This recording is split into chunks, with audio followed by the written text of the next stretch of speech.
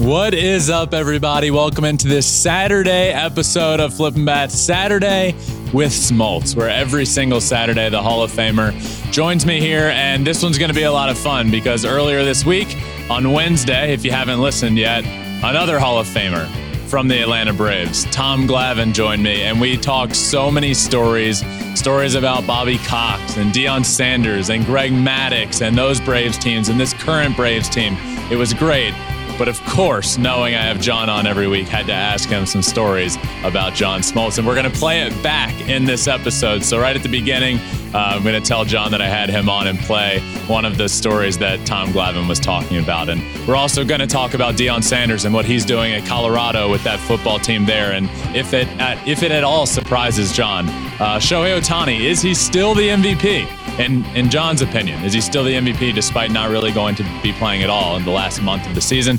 And finishing up with the comments that John made about Spencer Strider in the booth this past week, saying, and I quote, "So he's so far ahead of any of us that's ever pitched in a Braves uniform."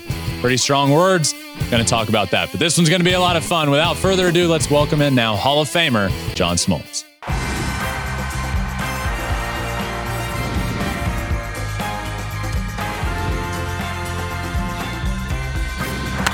Fly ball onto the track, at the wall, it's gone! Home run! Turns on a ball, deep right field, and gone! What a game, what a moment.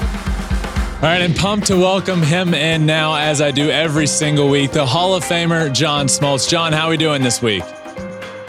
Oh, I'm doing great. Thanks for having me again. Of course, it's been a fun week here on Flippin' Bats because earlier this week I had on Tom Glavine, obviously teammate of yours, talked a lot of stories, talked a lot about current baseball, but one thing I had to ask was about a story that comes to mind when he thinks about John Smoltz. And John, I want to play you his answer here.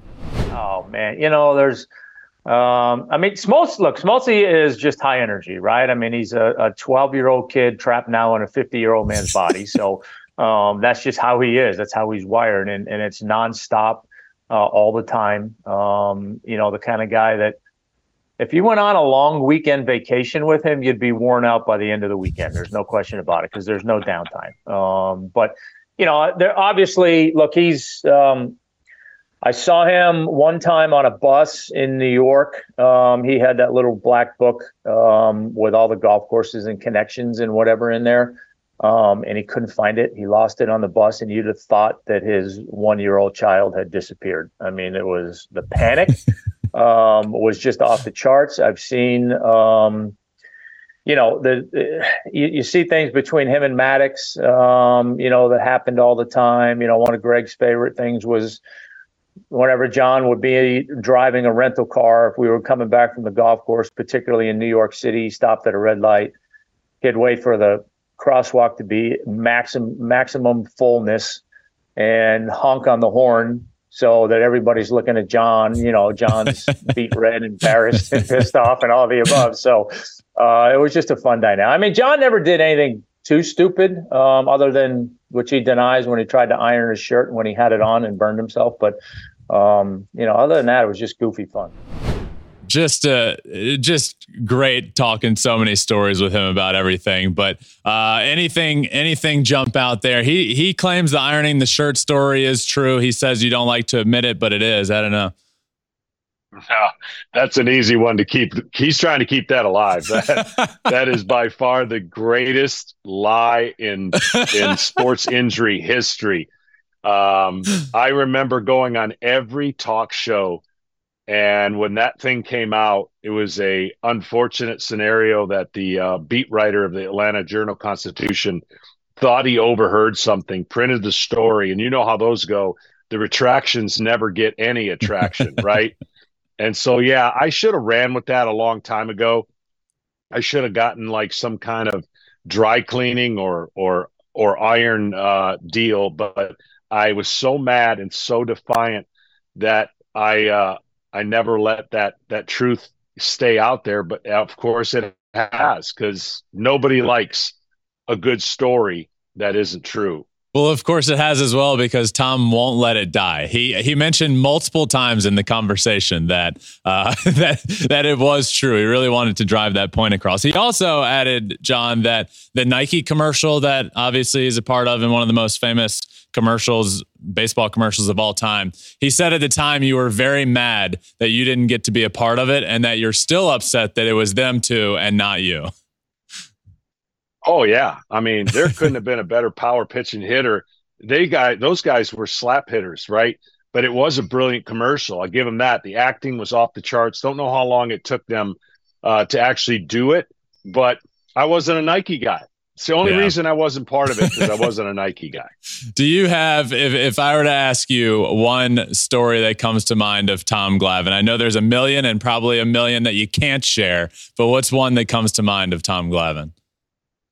You know, the one thing about Tommy, when we did the broadcast, we were trying to find something he did wrong in his career, some goof, he's a boring, just get it done pitcher. And he was a boring, just get it done guy. The only thing that I can think about, he got mad at me. Didn't talk to me for a week. And I kind of got it afterwards. We were trying to have fun with him. And so Glav, along with myself, we pitched, and Maddox, but primarily Glavine pitched hurt a lot. And that's what we did.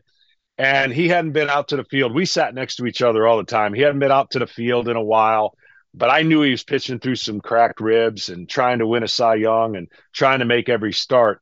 So just to be lighthearted, I made arrows of tape all the way from his locker to the spot where he used to sit. But of course, he was during the game getting treatment and trying to do. It was just an inside funny joke. Well, he got so mad at me, he thought that the media might pick up on it.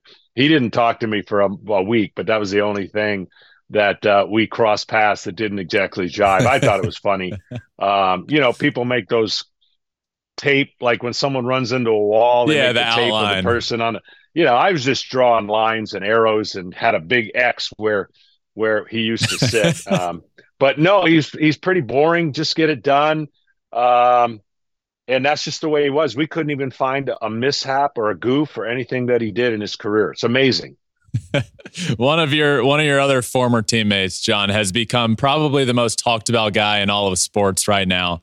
Deion Sanders, for what he's doing in Colorado with that football team. Has it surprised you at all what Deion Sanders has been able to do in the coaching world, and specifically in his first year at a new stop in Colorado? No, it really hasn't. He has all the intangibles, the experience, the motivation. Obviously, he's going to find out, he's not going to win all his games, and what he does to adjust and learn. I think he's learned all that, and he loves kids and he loves the heart of an athlete. So it's Deion being Deion. Look, they're going to lose some games. There's no doubt. But what he does to that program and how he builds it is going to be second to none. And I know a lot of people have a problem with how he did it, but Deion doesn't care about what other people think. Not at all. There's not a single care given by Deion. That's right. And that's what makes him special. I mean, you got to have thick skin. You got to believe in what you do. He's the greatest athlete I've ever been around. And people are going to not like some things that are different. But, the program brought him there for a reason. They've already put him on the map. That's for sure. Yeah. John, in the American League, I want to talk American League MVP because, in my opinion, it's wrapped up. But in your opinion, though he's out for the remainder of the year and what'll end up ultimately being about the last month of the year, he wasn't pitching, wasn't hitting for the majority of it as well with the oblique injury, and now done for the year. Is Shohei Ohtani still the certain AL MVP? I think so. I mean, he's going to bring some competitors closer to him, and there may be somebody who has a historic 2 weeks. We'll see. But I think he's done enough. And certainly, people are going to complain about this being the Shohei Ohtani Award. Well, next year will be challenging because he won't be able to do the thing that makes him unique. And so maybe next year it strictly will be the offensive category if he does enough to have a three-peat. But I think he's definitely the MVP.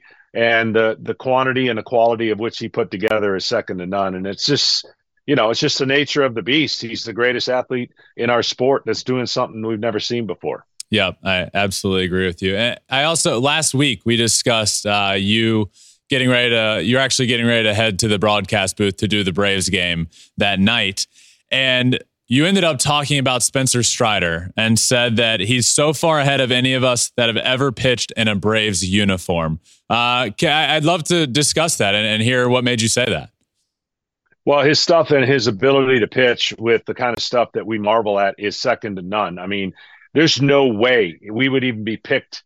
If there's a lineup of the Braves talented starters today, we'd be picked in the back. I mean, because of stuff alone.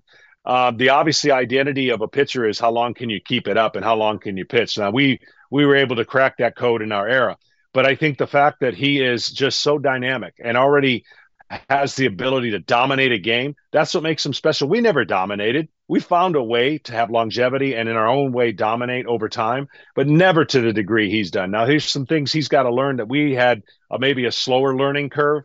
It took me 3 or 4 years to say some of the things that he's been able to do. And once he learns them, I mean, he's got a chance to shatter every record that's ever been by an Atlanta Brave pitcher, and doesn't matter who it is. So that's what I meant by that comment. When you make that comment, obviously, I think it tells everybody how highly you think of him. But I want to ask on the opposite side of things with him, as a pitcher yourself, a Hall of Famer, one of the greatest to ever do it. What would you say as we sit just a couple years, not even 2 full seasons into this career of Spencer Strider? What would you say are the concerns you would have about him going forward? Yeah, the biggest thing would be, does he learn to go to a side of the plate, or does he have his money pitch? When you have these false insecurities of information and your velocity overrides everything else and you can live in the strike zone, there's going to be a time when you can't. And that's what we all had to learn. How do you pitch without your best stuff? And his stuff is so good, you could fall into kind of a bad habit of just trusting it every single time. And we've seen games, and this is the adjustment I was talking about. We've seen games where he doesn't have the electric fastball that can get by hitters in the strike zone. He gets hit a little bit. He's going to learn how to pitch with that stuff and be able to win with it. And when he does, it's night and day. So I would like to see the evolution of pitchers stay healthy. You know, I've talked about that all the time. Yeah. And how do you do that? You have to have gears and be able to not max effort every single time. Now, he's a freak. His lower body is probably as strong as anybody. So maybe he is the outlier. And everyone's trying to be like him, which we know that's a difficult process for a lot of pitchers to do. So I just want to see him healthy. I'd love to see him break every record there is, because if he's breaking records, that means he's healthy. So to the point you just made, if he doesn't have that electric fastball, one start that comes to mind was the broadcast that you were a part of with Glavine, Chipper, and Frank Core earlier in the year. So you're saying in a start like that, instead of just relying on your stuff that might not be as good as it usually is that game, that's a game that you're going to have to really dive in and figure out how to pitch and to use your stuff differently. And that would sort of be a big evolution for him in being a better pitcher. No doubt. Because if you don't have a third or a side that you're dominant on and you can live in the strike zone, I think he has the highest percentage of pitches in the strike zone without damage. That's incredible. But then what happens when you get damage and you don't have the ability to know how to get out of the strike zone and pitch to corners? That to me is the difference. And I think he'll learn that, no doubt. And given the opportunity, he'll dominate. John, last one for you. I was watching the game the other night. You were up in the booth. I got to ask, what was that effort up there on the foul ball? Oh, man, that brought back a lot of bad memories. Early in my broadcast, I wanted to catch a foul ball so bad that in Boston, 3-man booth, Brian Anderson kind of boxed me out of trying to get this ball that ricocheted, of course, and ended up in a place you don't want it to end up. And that moment in Philadelphia, I went for the ball realizing this has got a chance for the same thing. So I pulled back because this is the thing I had to manage in less than 2 seconds. That would have broke my hands. That ball was coming in at such a velocity. I want to play golf. I can broadcast without, a healthy hand, but I that ball right there had about an exit velocity going backwards at a level that I didn't want to mess with. So I used my wisdom in that case. Probably pretty smart. You've been dealing long enough with not being able to be on the golf course. So anything that can keep you out there is probably a good decision to be made. That's exactly right. John, thank you, my friend. I appreciate it as always. My pleasure. Thanks for having me again. Of course. See ya.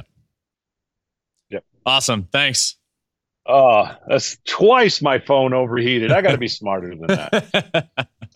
All good. I'll talk to you guys. All right. See ya.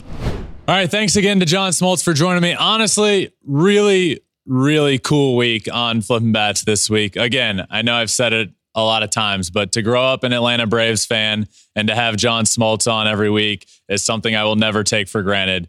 And this week to have on John Smoltz and Tom Glavine is just the coolest thing in the world. And to get to go back and forth with them on telling stories about each other was just, it was absolutely incredible. So I hope you all enjoyed it and enjoyed this entire week. Again, if you haven't listened yet, go back and listen to the Tom Glavine episode. If you enjoy stories of legends of the game, telling stories about other legends of the game, and you'll absolutely love it. But thank you all for listening to Saturday with Smoltz. Make sure you're subscribed wherever you listen to your podcast, Apple, Spotify, wherever. Just hit that follow, subscribe button. It does really help. And also follow us on all social media, including YouTube, at Flippin' Bats Pod, where you can watch every single thing we do. But that does it for this Saturday with Smoltz episode. Enjoy the weekend, everyone. We will be back on Monday. But until then, peace.